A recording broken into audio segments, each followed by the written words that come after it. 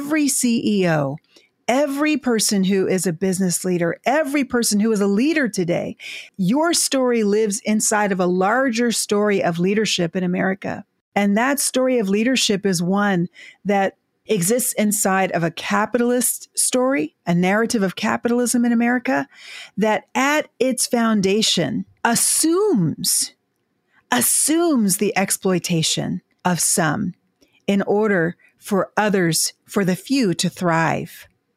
You have a choice. Will you participate in that story? Will you participate in that practice in order to get yours? Or will you choose another way of being together in the world? Welcome to the Reboot Podcast. We are so glad you're here.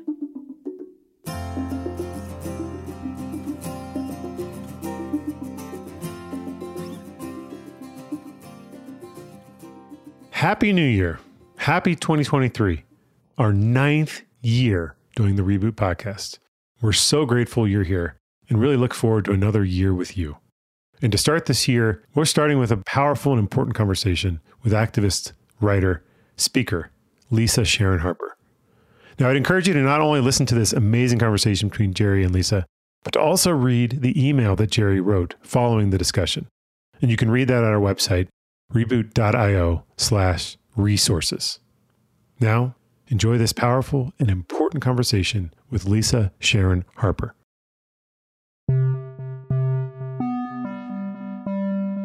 Are you interested in coaching but unsure where to start? At Reboot, we know finding the right coach can feel daunting. If you'd like to explore coaching with Reboot, our engagement team will work closely with you to find the coach to best match your goals so that you can learn to unlock what's in your way, leverage your talents as a leader, and live and lead a more aligned life.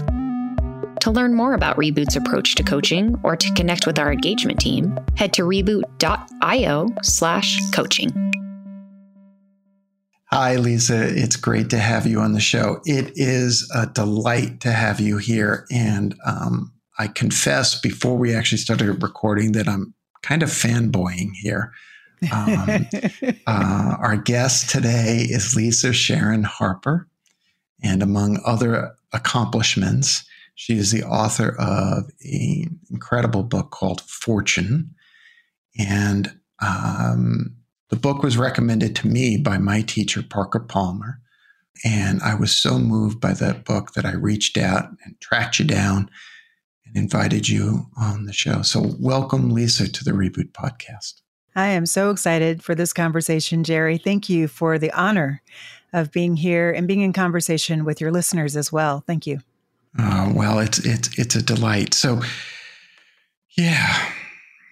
So most of the folks who come on our show are kind of involved in entrepreneurial endeavors, or in many of them, in one way or another, find themselves in positions of power, either positions of power by virtue of their role or by their dint of their skin color, by dint of their privileged position in the world. And in our case, what I wanted to do was spend a little bit of time talking about some core issues that really are affecting all of us, but that you've really spoken well to, both within Fortune, but obviously across your career and across the work that you've done. Mm-hmm. And I'm going to read a little bit back to you from your book and then ask you to expound upon it a little bit. Sounds good. Thank you. So you write early on in Fortune, "We are in troubled times. There is no way around it. We must wade in, face the realities and costs of the hierarchies of human belonging that we constructed in our nation's earliest years. We must face the cost and figure out how to pay it. If we don't wade into the water, we will find ourselves in the same place 10 generations from now, with new iterations of control and confinement for people of African descent and others, exploiting their labor and justifying the inactions on the basis of a whitewashed Jesus read through the lens of empire. Mm-hmm. I remember I was late at night. I was using Kindle and I was reading that. And I just stopped. And I said, you said it so well. And it's heartbreaking. But tell me more about what that means for you and what that meant when you were writing. Well, I think that America, in this great and grand experiment that we are as a nation, that from our conception, and even before conception, from the foundations, the colonial times, we have had forks in the road where we had choice points, times where we could have chosen another way, times where we could have faced and reckoned with the impact of choices that were made explicitly and most times nowadays implicitly to create, protect, and entrench the social, political, and economic power of white men. That at those choice points, we could have decided to open up the franchise and to make a true capitalist society, like an actual capitalist society and an actual democracy where everyone's vote and everyone's dollar has actual power and everyone has equal and equitable access to those dollars and those votes. We could have done that in 1619. We could have done that in 1776. We could have done that in 1787. We could have done that in 1791. We could have done that in 1861. We could have done that in 1877. We could have done that in 1896 with the Plessy versus Ferguson decision with the Supreme Court. We could have done that again and again and again, even with the passage of the Civil Rights and Voting Rights Acts.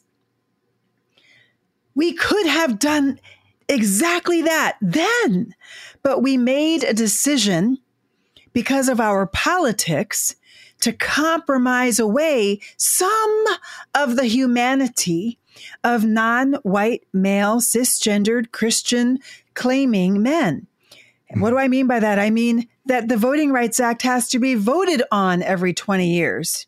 It has to be re-upped, renewed. Yeah. And on top of that, just recently in 2013, our Supreme Court actually gutted it, actually took the teeth right out from inside the mouth of the Voting Rights Act. And that's why the very same day Texas went out and changed its laws.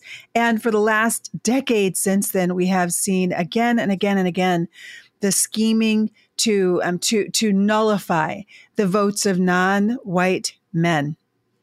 Or rather, I should say, people who are not white men, right? So and now, I mean, literally this year, they're not even hiding it. They're literally saying it out loud. They're saying the bad parts out loud, saying not only are they going to suppress the vote, but they are going to subvert the vote. This year, in a couple of months, they have been talking openly about that. Why? Through gerrymandering, but also through the electors, the appointing of electors that are already decided. They've already decided who they're going to vote for, regardless of who the actual public votes for. So we've had inflection points in our history where we could have chosen another way. We could have reckoned, but we didn't. And because we didn't, January 6th. Dr. King said in 1967, months before he was assassinated, he said, the segregationists read white Christian nationalists today because it's basically the exact same people, just different language for different times. White Christian nationalists would rather have an American form of fascism than to have democracy, if democracy required equality. So we have watched We've watched in 1619 and in all of those dates I just mentioned, the compromise with those people who would rather have an American form of fascism. We watched in 1877 when the deal was made that pulled the federal troops out of the South so that the South would play nice with the North. Same kind of a deal was made in 1787 when the Three-Fifths Compromise was passed. I say in the book, whenever there's a compromise in Congress, the ones who are compromised are us. Mm-hmm. We are the compromised. And so until America faces this, until the church faces the impact of our anemic gospel, we will continue this. We've done it for 400 years. What's to say we're not going to do it for another 400 years? Mm-hmm. But we don't have to. It doesn't have to be this way. We are human. And because we are human, we have choice. We have the ability to choose another way to be together in the world. And that's what we're exploring in Fortune. Well, I reached out to invite you on the show because I wanted to thank you, among other things, and continue the conversation. But now I need to thank you again for your first response to my first question, because your answer so resonates with me. Mm-hmm. This is an inflection point, and we have a choice. And as I shared with you before, and as you wrote in the book, the scales from white eyes began to fall in 2020. Mm-hmm. And the scales from these white eyes began to fall. And I went from what I would argue was a progressive woke, in the way the conservative movement might use it, well-intentioned, but not actively engaged, person of power and privilege. Mm-hmm. And I'm trying to move myself, literally pick myself up. And as I shared before, part of my ongoing message has been this notion that better humans make better leaders. Mm-hmm. And I believe that's true. I do too. Thank you. Mm-hmm. But I also know it's insufficient. Yeah. Let me speak to that. Yeah. I mean, I think, first of all, I think you're right. It is insufficient, but I think it's insufficient if we don't understand what it means to be human. Mm. I mean, I think that especially, quite honestly, I think that the core, I don't know if your audience is a faith-rooted audience. If they are a faith-rooted audience, then they'll appreciate the word sin, right? They'll appreciate the concept of sin. Sin being, what we are taught. Sin is what I was taught in youth group was sin is missing the mark of perfection, right? So, well, what I've learned since then, actually, by doing my last book, Before Fortune, The Very Good Gospel, and that research, is that actually in the scripture, sin is whatever breaks any of the relationships that God calls very good in the very beginning on the first page of the whole Bible. And those relationships are our relationship with God, but also our relationship with each other and our relationship with the rest of creation and the relationships between genders and relationships. Ultimately, if you go out from there, the relationship within families and between ethnic groups and between nations, all of those relationships have opportunity to thrive and flourish or to be broken. And whatever breaks those relationships is sin. Well, I think that the core sin of people of European descent, and in particular, especially men of European descent, starting with Constantine, and maybe even going back before then to the Greeks and the Greek philosophers, specifically Plato and Aristotle, but especially Aristotle, was to imagine the self as as not only the supreme humans, but actually to end the actions, the impact of the philosophies that were taken in, to really, in many ways, war with God for supremacy, to try to control all things and all ones, everyone. And so, and to define everything and everyone, and therefore to then control it. So it was people of European descent, and through their Christianity, when Pope Nicholas V had an explorer friend of the family come to him and say, "Yo, Pope, I'm going to go exploring and I need a blessing."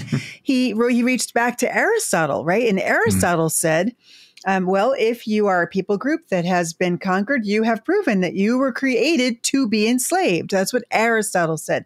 That's not in the Bible. That's certainly not in Genesis 1 or even Genesis 2, where before the fall, right? So, but Pope Nicholas V, he made a declaration that said, wherever you go in the world, you have the right to claim that land for the throne and enslave its people. He was drawing on the authority of Aristotle, not the authority of Scripture, which on the very first page says all humanity is made in the image of God.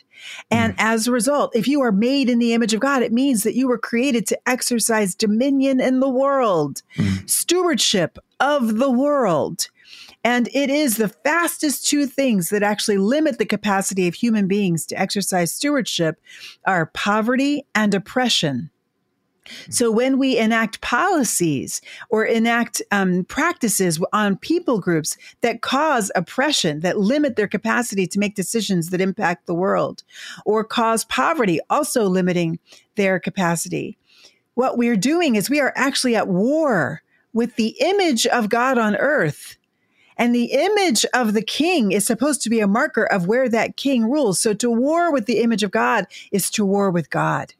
So to bring it back to this notion of better humans, there is as a boy, I was taught that sin was that which separates us from God.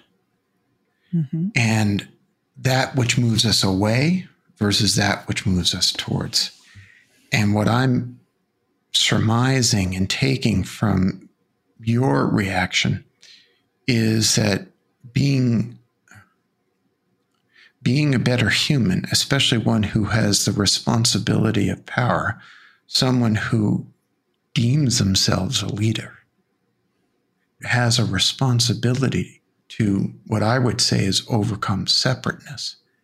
And in particular, I think of the Howard Thurman sermon, Jesus and the Disinherited, in which he says, within the walls of separateness, death keeps watch. And I think that what we're really talking about in some ways is that the policies and the practices that manifest in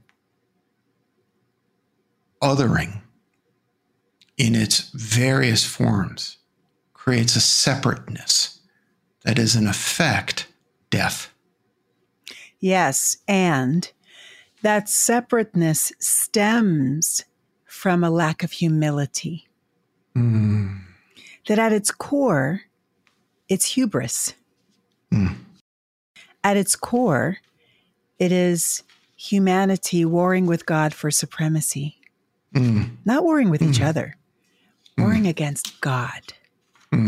Because if God made all humanity, then who are any of us to chain or confine or limit the capacity of any other human to grow and flourish and have access to flourishing? And yet, through our policies, we've done that historically and right now.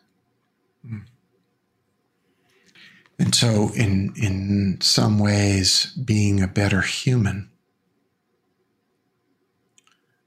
and I think you say this well and so eloquently in the book, in Fortune, requires those of us who might identify as male, those of us who might be descended from Europeans, especially those who participated in that capitalist enterprise, right, of immigration and Middle Passage-based enslavement, the entire experience. Or benefited from it. And benefited. Mm-hmm. And benefited. Whether or not it was directly associated, right? Because that's the conundrum or that's the perceived conundrum. I didn't personally benefit. Well, Right, exactly. It doesn't matter. You were able to go to a better school because of, and fill out the entire construct that racialized. Yeah, we can get into we can definitely get into how people did actually personally benefit from. They may not have actually had ancestors that owned slaves. Their ancestors might have come here later. Yeah. But just the very fact of their ability to come here is benefiting from genocide and enslavement. You know, part of the reason Parker had recommended so strongly the Fortune, and as I mentioned before the recording, I'm hard at work on my own book. But one of the questions that I was grappling with, that I continue to grapple with, is despite whatever othering my ancestors might have experienced, they participated in, extended, and continued and benefited from the othering of others, regardless. Yeah. Mm-hmm. And the balance of those two states, rather than developing humility, to use your word, or developing empathy, actually created further separation. Mm-hmm. Their lack of awareness of it. Go ahead. I'm sorry for interrupting. No. Finish your thought, because I like that. The lack of awareness. The lack of awareness of that experience. And I think you said it well in your book, in Fortune, that people of European descent in the U.S. lack such humility because they lack such memory. Yes. Yeah. Yes. So let me prick our memories. I think we're getting here to the core of Fortune, aren't we? But keep going. We really are. Yeah, no, that's exactly right. Because what Fortune is about remembering. It's about bringing back, it's about reconciling our memories. Our memories have been dislocated from each other, been disjointed, been fragmented, intentionally, actually, in order to continue the practices that oppress. If we knew what we were doing and we passed down the knowledge from generation, it would stop. But the only way to keep it going is actually to keep it under wraps, to keep it mysterious, to keep it, oh, this is just the way that it's supposed to be, but it isn't. So let me just unwrap some of this memory. A memory that I now have because of research, right? So when I found my ancestor Fortune, I found her in a genealogical, I think it was Jenny.com, right? So that was the first time we ever spotted her. And she was the daughter of Maudlin McGee and Sambo Game. And so Maudlin McGee is the Ulster Scot woman who was married to George McGee. And she had an affair with a man named Sambo Game. That's his name is listed as Game on some places and Gam on others. And we believe that the reason why his name is Game or Gam, it had nothing to do with his master. He was an enslaved African man. His master's last name was Doughty, so it had nothing to do with Game. He was brought to the eastern shore of America, eastern shore of Maryland in 1686.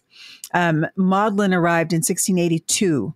And we believe that the only ship that he could have arrived on actually came from the Gambia River, hence his name Gam. They named him after the river that he came from. And so their daughter, they decided to name Fortune. Now, Fortune ended up in court in 1705 because her parents were mixed race, and she ended up being indentured until she was 31 because they were not married. Had they been married, she would have been indentured until they were 21. And all of this stems from the very first race laws, which were passed in Maryland in just 23 years before Fortune was born. 23 years. That's one generation. Within one generation. So she is experiencing her body, her future, her dreams, her family are experiencing the wrath of those very first race laws. And in order to understand how did those race laws happen and why did she get mixed up in it, you have to understand that very first race law, which happened in Virginia in 1662. So if you take it back a little bit, just a little bit, you get Elizabeth Key. Elizabeth Key was the daughter of Thomas Key, a white man who was also a member of the House of Burgesses in Virginia. He raped one of his enslaved African women, and the progeny was Elizabeth Key. He actually was forced by the colony to recognize her as his daughter and to have her baptized. Well, Elizabeth got to thinking, and she said, wait a minute now. According to English common law, and of course, Virginia at the time was a British colony, you can't enslave another British citizen. And you also can't enslave another Christian. And she said, and British citizenship came through the line of the father. And her father was the British citizen. So she said, wait, I should not be able to be enslaved because I'm a Christian and my dad is a British citizen. She took it to court and she won. And she said, I'm out, bye. And so a flood of other people of African descent and also Native American who had the same situation went to court and they won their freedom. And so that was 1650 when she won. Just 12 years later, Virginia passed the very first race law that said, no longer are we going to count citizenship through the line of the father as British law requires. Instead, we're going to turn to the Roman law of partis. Now, you tell me, what does Roman law have to do with Virginia? I don't know, right? Like, what's that? So, but that's what they did because, again, they had an inflection point. They didn't have to do this, but they decided to side on the side of white male supremacy, political, economic, and social. And so they said any human being who is born of someone who is not a citizen is a woman who is not a citizen is now not a citizen. So they switched citizenship from the male to the female, which made it possible then for them to continue to rape enslaved Black women and have them bear their progeny and enslave their children. And they added the two words in perpetuity. So 2 years later, Virginia perceived its own race problem on the ground. Of course, these are happening because the caste system is being confused by these mixed race unions and the children, right? So Virginia has white women who are coming over to, Maryland has white women who are coming over to the colony, mostly Ulster Scot, like Maudlin, and they're falling in love with enslaved Black men and marrying them. And so, this kind of gets the legislative class, who are also the planter class, their panties in a bunch. And they're like, you know what, we have to change the law. So what they say is, if any white woman marries an enslaved Black man and has their children, that woman shall now be enslaved by her husband's master. And her children will be enslaved in perpetuity. So you have in these first race laws, you see what these originating white men are willing to do to their own women in order to secure their power, their economic women and their descendants. And their children and grandchildren. In perpetuity. And white women were enslaved. There was an Ulster Scot woman named Irish Nell, Eleanor Butler, I believe her first name was Eleanor. And she was enslaved, and her children and grandchildren and great-grandchildren were enslaved all the way to the Revolutionary War, until the Revolutionary War, when they were all set free. So this was the practice. This is where those laws came from. And when we look back at Fortune, what we can see is the reality that generation after generation after generation now is impacted by those first laws. It established immediately a hierarchy of human belonging, that it is our work now, right now. We have to ask the question of how our practices right now echo the ones of the past, are continuing to entrench and protect those same hierarchies of human belonging, just in different ways, like subverting the vote. I think that if I could build upon what you're saying, in my own experience, in my own exploration, and the work that I've been doing here, I think that this notion of better human, being a better leader, and I set the task, I believe, to the bottom of my heart, that leadership should be defined by creating what I refer to as systemic belonging. Leadership that does not create systemic belonging is technocratic and it's management. It's important, but it's limited. It does not really live up to that word leadership. And if we start from that premise and we start from the notion of the scales falling from our eyes and seeing more clearly the conditions of our family members, of our extended community, and we actually see what's going on, then I think that there's an obligation to understand the way you did, to understand, maybe not all the way back to Africa the way you did, but to be able to understand the lineage and the experience of your ancestors. And if you can bear me readings, go ahead. I'm sorry.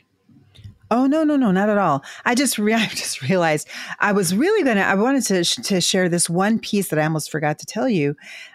George McGee, Maudlin's husband, right? Yep. So if you were to do any research on George McGee now, you would never be able to find Maudlin in any of the story. It's almost like he had kids out of nowhere. Like his kids never have a mother in any of the records, any of the genealogies that are even professors who study the family, they don't mention Maudlin. The only reason I know that Maudlin exists is because of court records, where in that courtroom in 1705, Fortune is listed as the daughter of Maudlin McGee, whose husband is George McGee, right? So, and it's a very small community, so it's not like there's a lot of George McGees running around. Right. So I have studied this family. And the thing about George, if you were to go forward from him, right?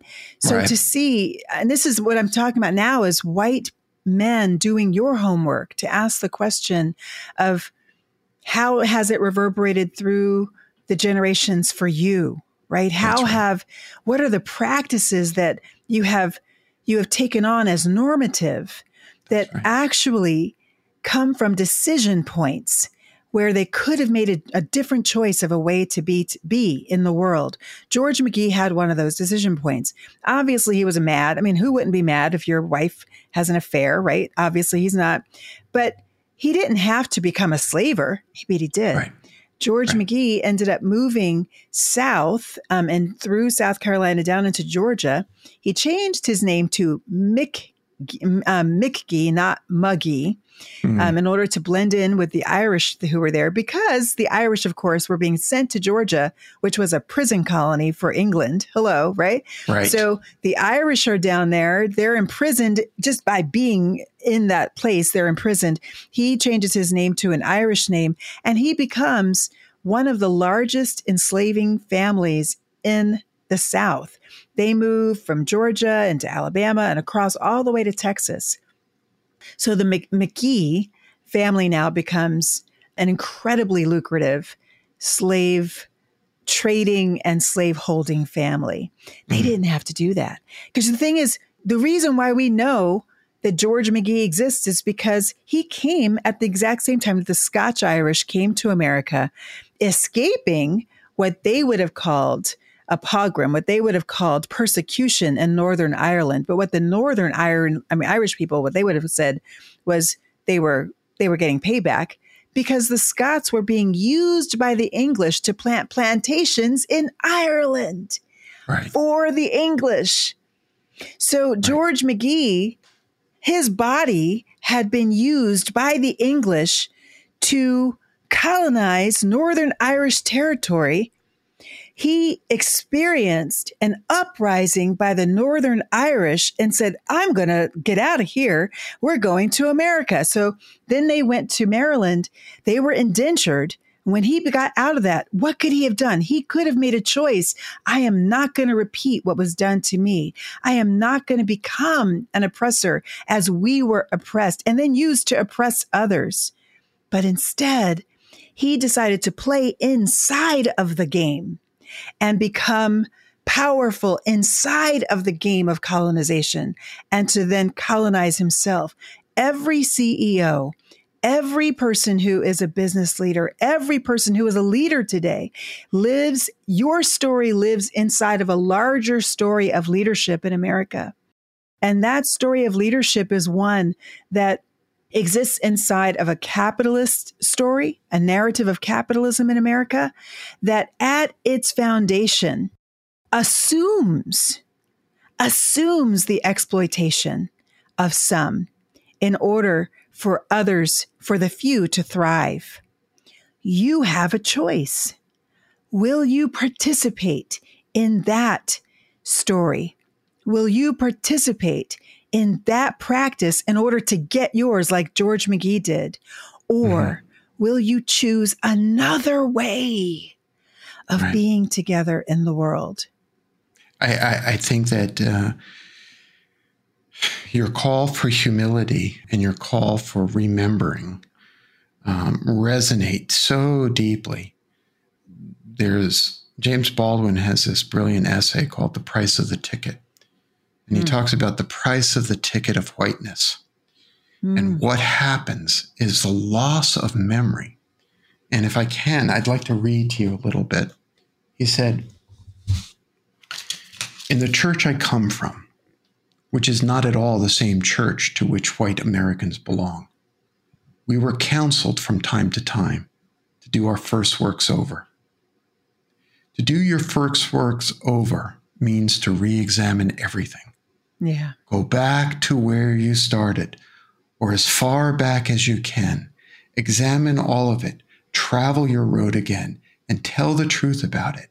Sing or shout or testify or keep it to yourself, but know whence you came. Yes. I think that when we have the humility, to use your term again, to recognize what so many scholars have talked about, this movement towards whiteness, this movement towards a supremacist structure, this movement towards the safety of oppression, of safety of being the oppressor, from this experience, falsely equivalent. It is the Middle Passage for the Irish was not the same as the Middle Passage for folks of African descent. By no justification can you compare those two, except if you can reach into your heart and find empathy. Except if you can say, wait a minute, I am benefiting from a set of choices my ancestors made to move towards a safety and to leave behind those to whom they may have given birth, those to whom they may have fathered, those to whom they may have been in love with, those with whom they shared the earth. They left them behind and separated. And I think that, to use your notion of these times, these troubled times, there is an opportunity. And your leadership on this question is profound. To go back, to do what Baldwin says, which is go back to where you started to know from whence you came, so that then you might actively participate in that felt sense of love, safety, and belonging known as inclusion. Am I right about this?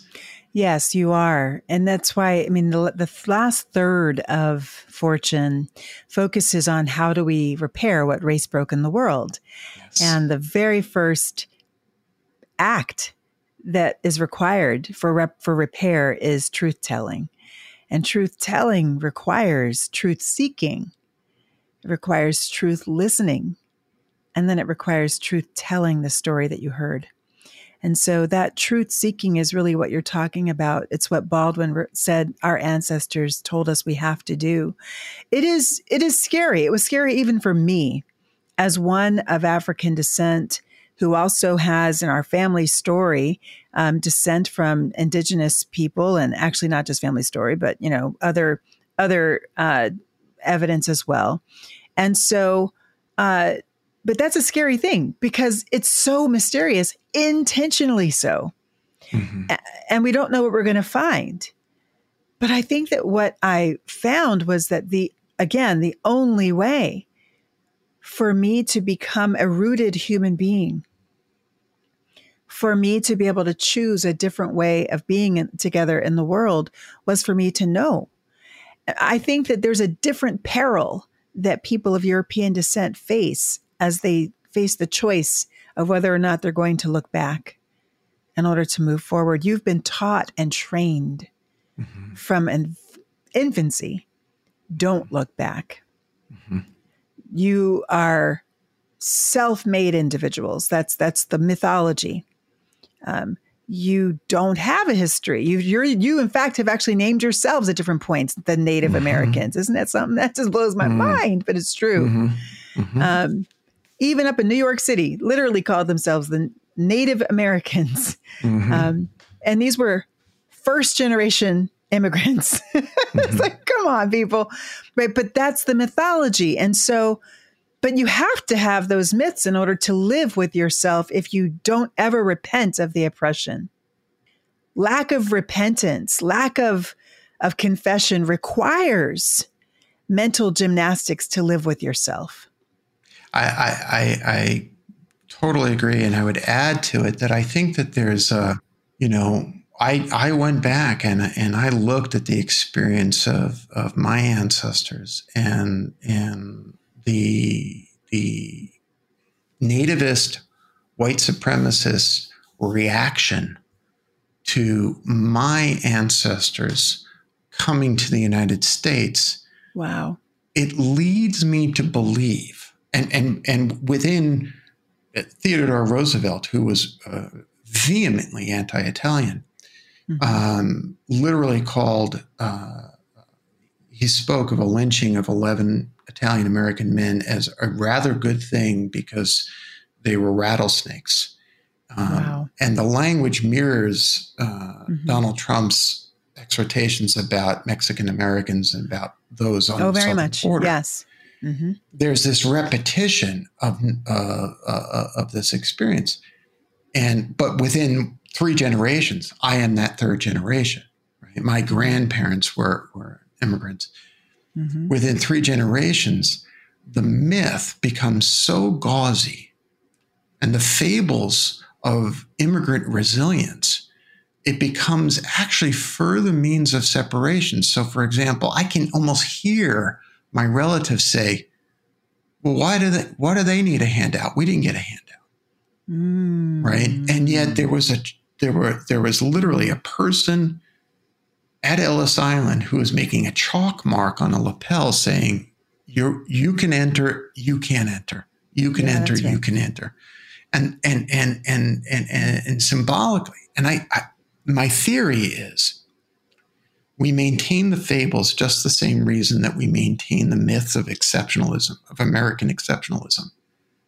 Because to acknowledge, you said it was dangerous, to acknowledge other than the exceptional nature of our ancestors, to acknowledge the exceptional nature, anything other than the exceptional nature of the American experiment, means it's tenuous. Means it can be taken from us. Wow. Wow. I think that's embedded in the experience of some European descendants. Oh, I think that's I think that's incredibly prescient, and especially right now. I mean, that's where the fear that is conjured through the whole replacement theory comes from. Exactly. I think, the threat is from the other who might replace us. Think of those torchlit parades in Charlottesville. I was there. Oh. I heard them and I watched them chant, "Jews will not replace us. Jews will not replace us." And I thought they were saying, "You will not replace us," but they were actually saying, "Jews will not replace us." And of course, that is a millennial aged theory. It's where that comes from, this replacement theory. But it's in America, right? It morphs and it becomes about more than just Jewish people. It becomes about Black people and Latino people, and especially with the reality of the actual demographic shift that is happening. But the sinister nature of that theory is that it's a conspiracy. It's that this is all from the invisible hand of the Jewish community that is tinkering with the demographics of America in order to replace. That's ridiculous. Can I just say it's ridiculous? And in fact, as far back as 1740 something, Ben Franklin predicted the moment we're in right now. In 1740s, he predicted, or 50s, he predicted that America was going to become a majority people, or actually the world was going to become a majority people of color world. And he then at that point actually petitioned the crown to make America, to set aside American soil to be a place to preserve the white race. And he argued that only the English should be able to become white. Right. Because of course they are the ones who discovered this land. I think that the conundrum, the experience, and I'm still knee deep in understanding this for myself. But I think the conundrum is there's this movement towards whiteness that many outside of that, what Benjamin Franklin would have described as white, right? Because my ancestors would not have been described as white. That's right. Well, they had to earn their whiteness. Franklin. They had to earn their whiteness. And because you have to earn it, it can be taken away. But the threat, I think, as much as the threat is from those who are racialized as non-white now, those who are perceived in that way, I think that the internalized threat is actually from within. So, for example, when those marchers in Charlottesville were chanting the anti-Semitic experience, the presumption is that those of the Jewish faith are not white by dint of being a Jewish faith. Well, of course, that's a canard. Of course, that's heartbreaking, and yet there's this internal dilemma of who actually is white. Well, that white people don't have that conversation. Yeah, this is the reason why they don't have that conversation, because whiteness is assumed to be a divine election from God, just like the election of God in terms of salvation, right? So, and it's. In other words, whiteness is from God, but whiteness is not from God. Whiteness, we know, was invented in 1662 by that very first race law. That's how whiteness came to be in America. Literally, that's how whiteness came to be. Whiteness was entrenched in the very first, in the Constitution through the 3/5 Compromise. And the word white appears in that same first, in the first Immigration Act in 1790, when it says the only people who can become naturalized citizens in America are white. So what does it mean to be politically white? That's the reason why nobody wants to talk about it, because to talk about it is to risk going here. Yes. What it means to be politically, because what it means, Jerry, to be politically white in America is to be human.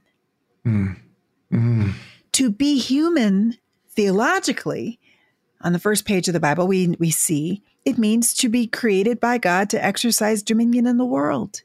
Mm. Created by God to exercise agency, to make choices that impact the world, to steward the world.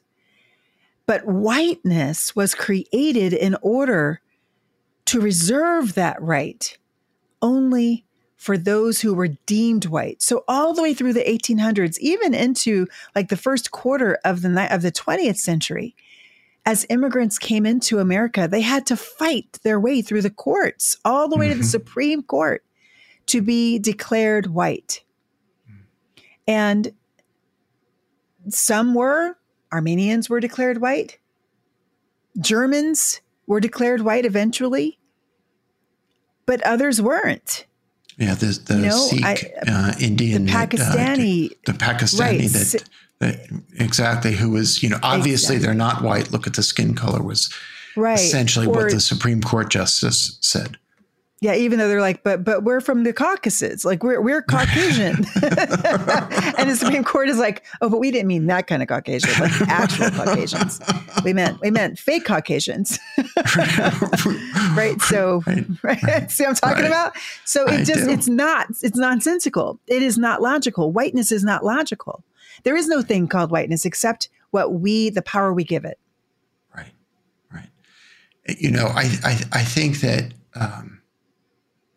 Looking at these questions is essential if we're going to break the narrative. If we're going to, what is the point of someone like me having the scales fall from their eyes if they're not willing to actually lean into this, learn, be wrong occasionally, be less than perfect? To learn through dialogue and to look at its effects internally so that I can then live up to the whole point of the experience of my ancestors. They didn't move across oceans for me to continue the same kind of systemic othering that they experienced. They didn't sacrifice so that their descendants would become the oppressor. I cannot believe that that's true.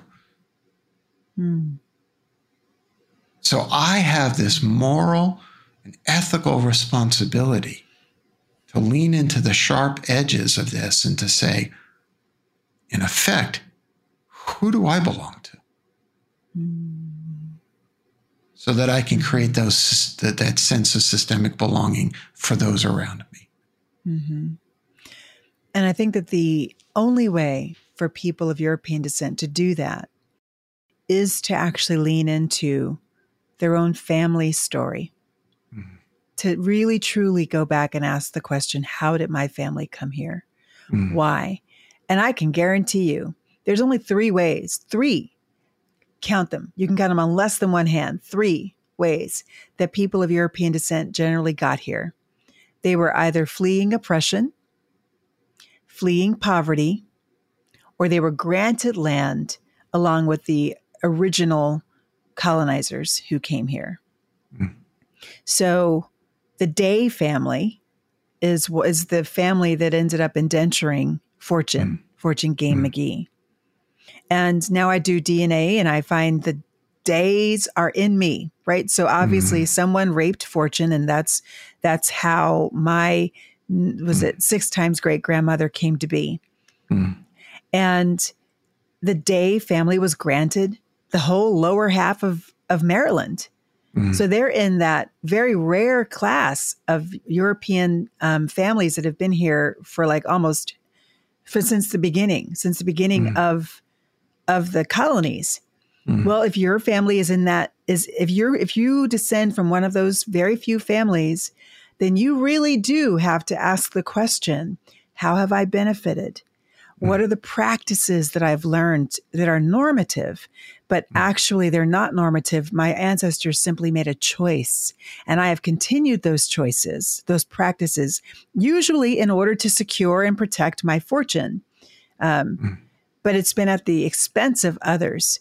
If your family is not in that day class, in the Fuchs class, which is another family that I find in my DNA, find in our family lineage, maybe your family is among the McGees that actually came here escaping oppression, even though they were among the oppressors, but they were among the oppressors because they were helping oppressors. You get what I'm saying? They were conscripted by oppressors. Maybe you're in that. Maybe you need to go back and ask the question, what were they facing in Europe?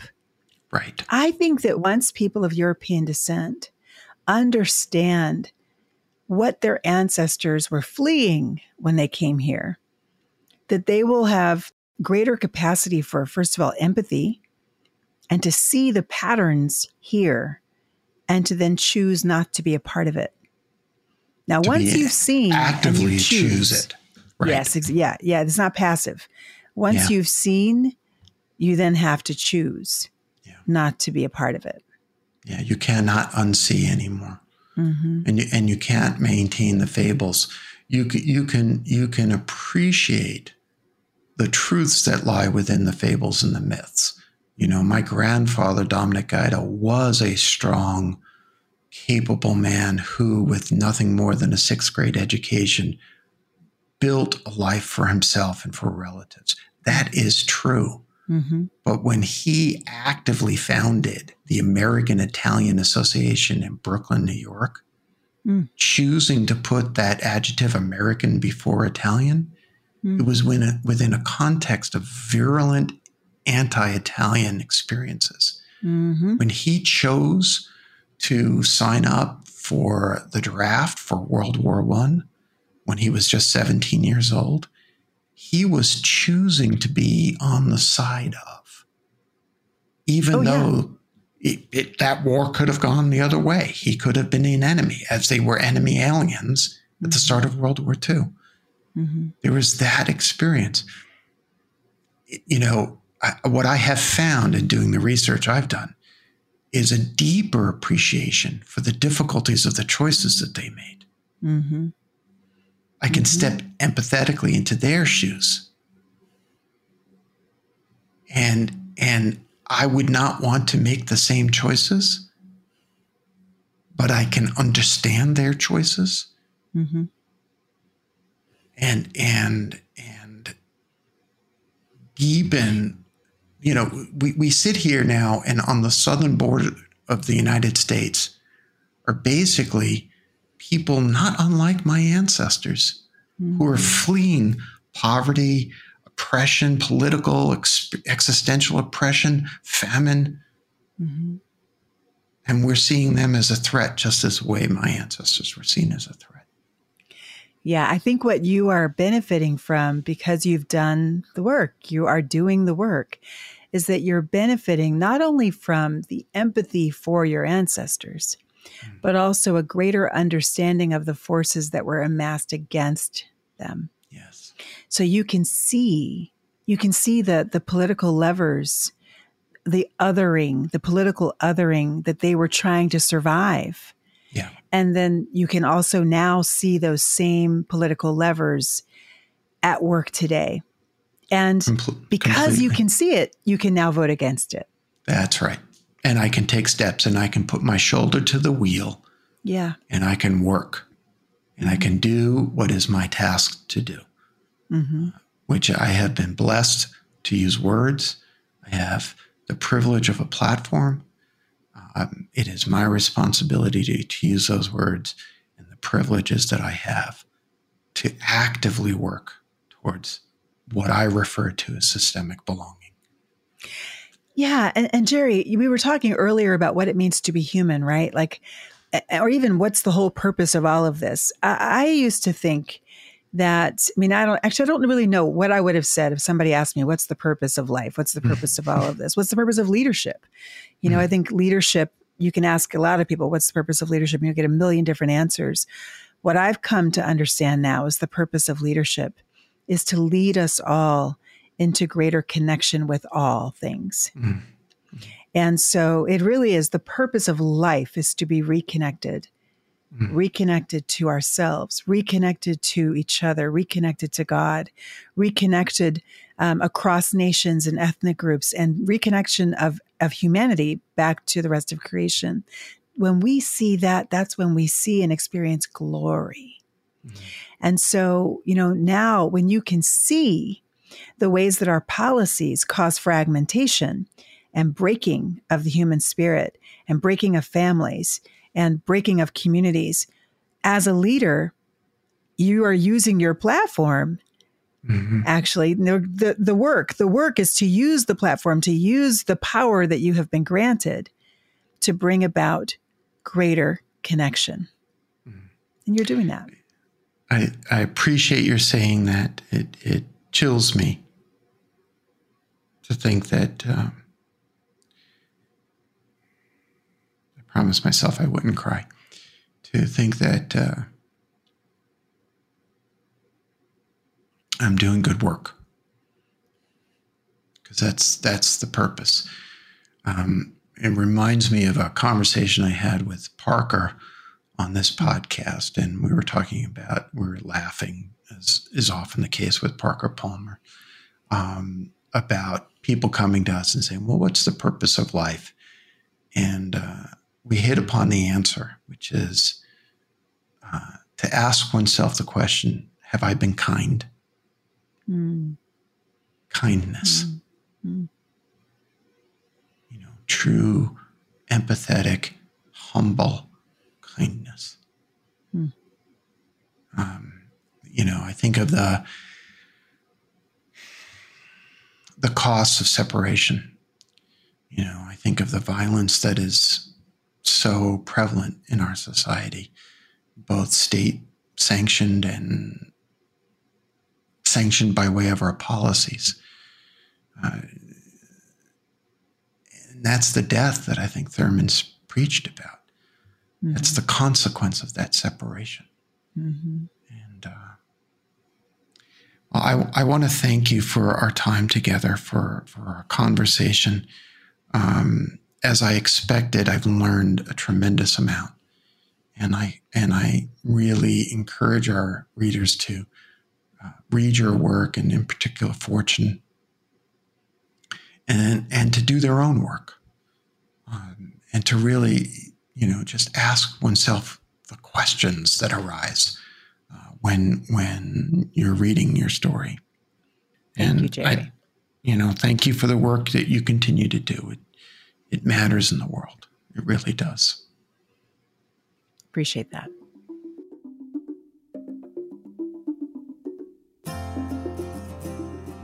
If you enjoyed this episode, go to reboot.io/podcast to listen to all 5 seasons of our podcast conversations. And leave us a review on iTunes. That's the best way for other people to find and enjoy the show, just as you have done. And don't forget to join our mailing list at reboot.io/signup so you never miss an episode. Thank you for listening.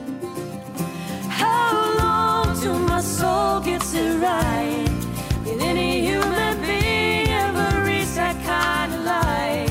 I call on the resting soul of Galileo, king of night vision, king of insight.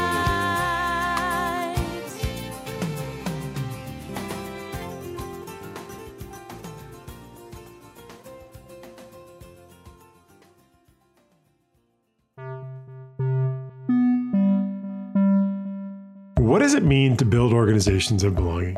How can you build an organization safe enough for the whole human to show up at work? In Reboot's newest email course, we discover the hidden power and privilege that can pervade an organization and consider what is needed beyond the HR trends and into matters of the heart to create and sustain real places of belonging for all employees. Compiled and created by the Reboot team of coaches and facilitators, this course is a conversation around the question, how can you contribute to creating an inclusive culture of belonging? The course will unfold via a series of 6 emails full of content, 1 email per day over 6 days. And we hope by the end of the course, you have a sense on how you can relate to belonging to yourself, how you create belonging in your communities, work, home, and life. To learn more and to sign up for free, head to reboot.io/inclusivity.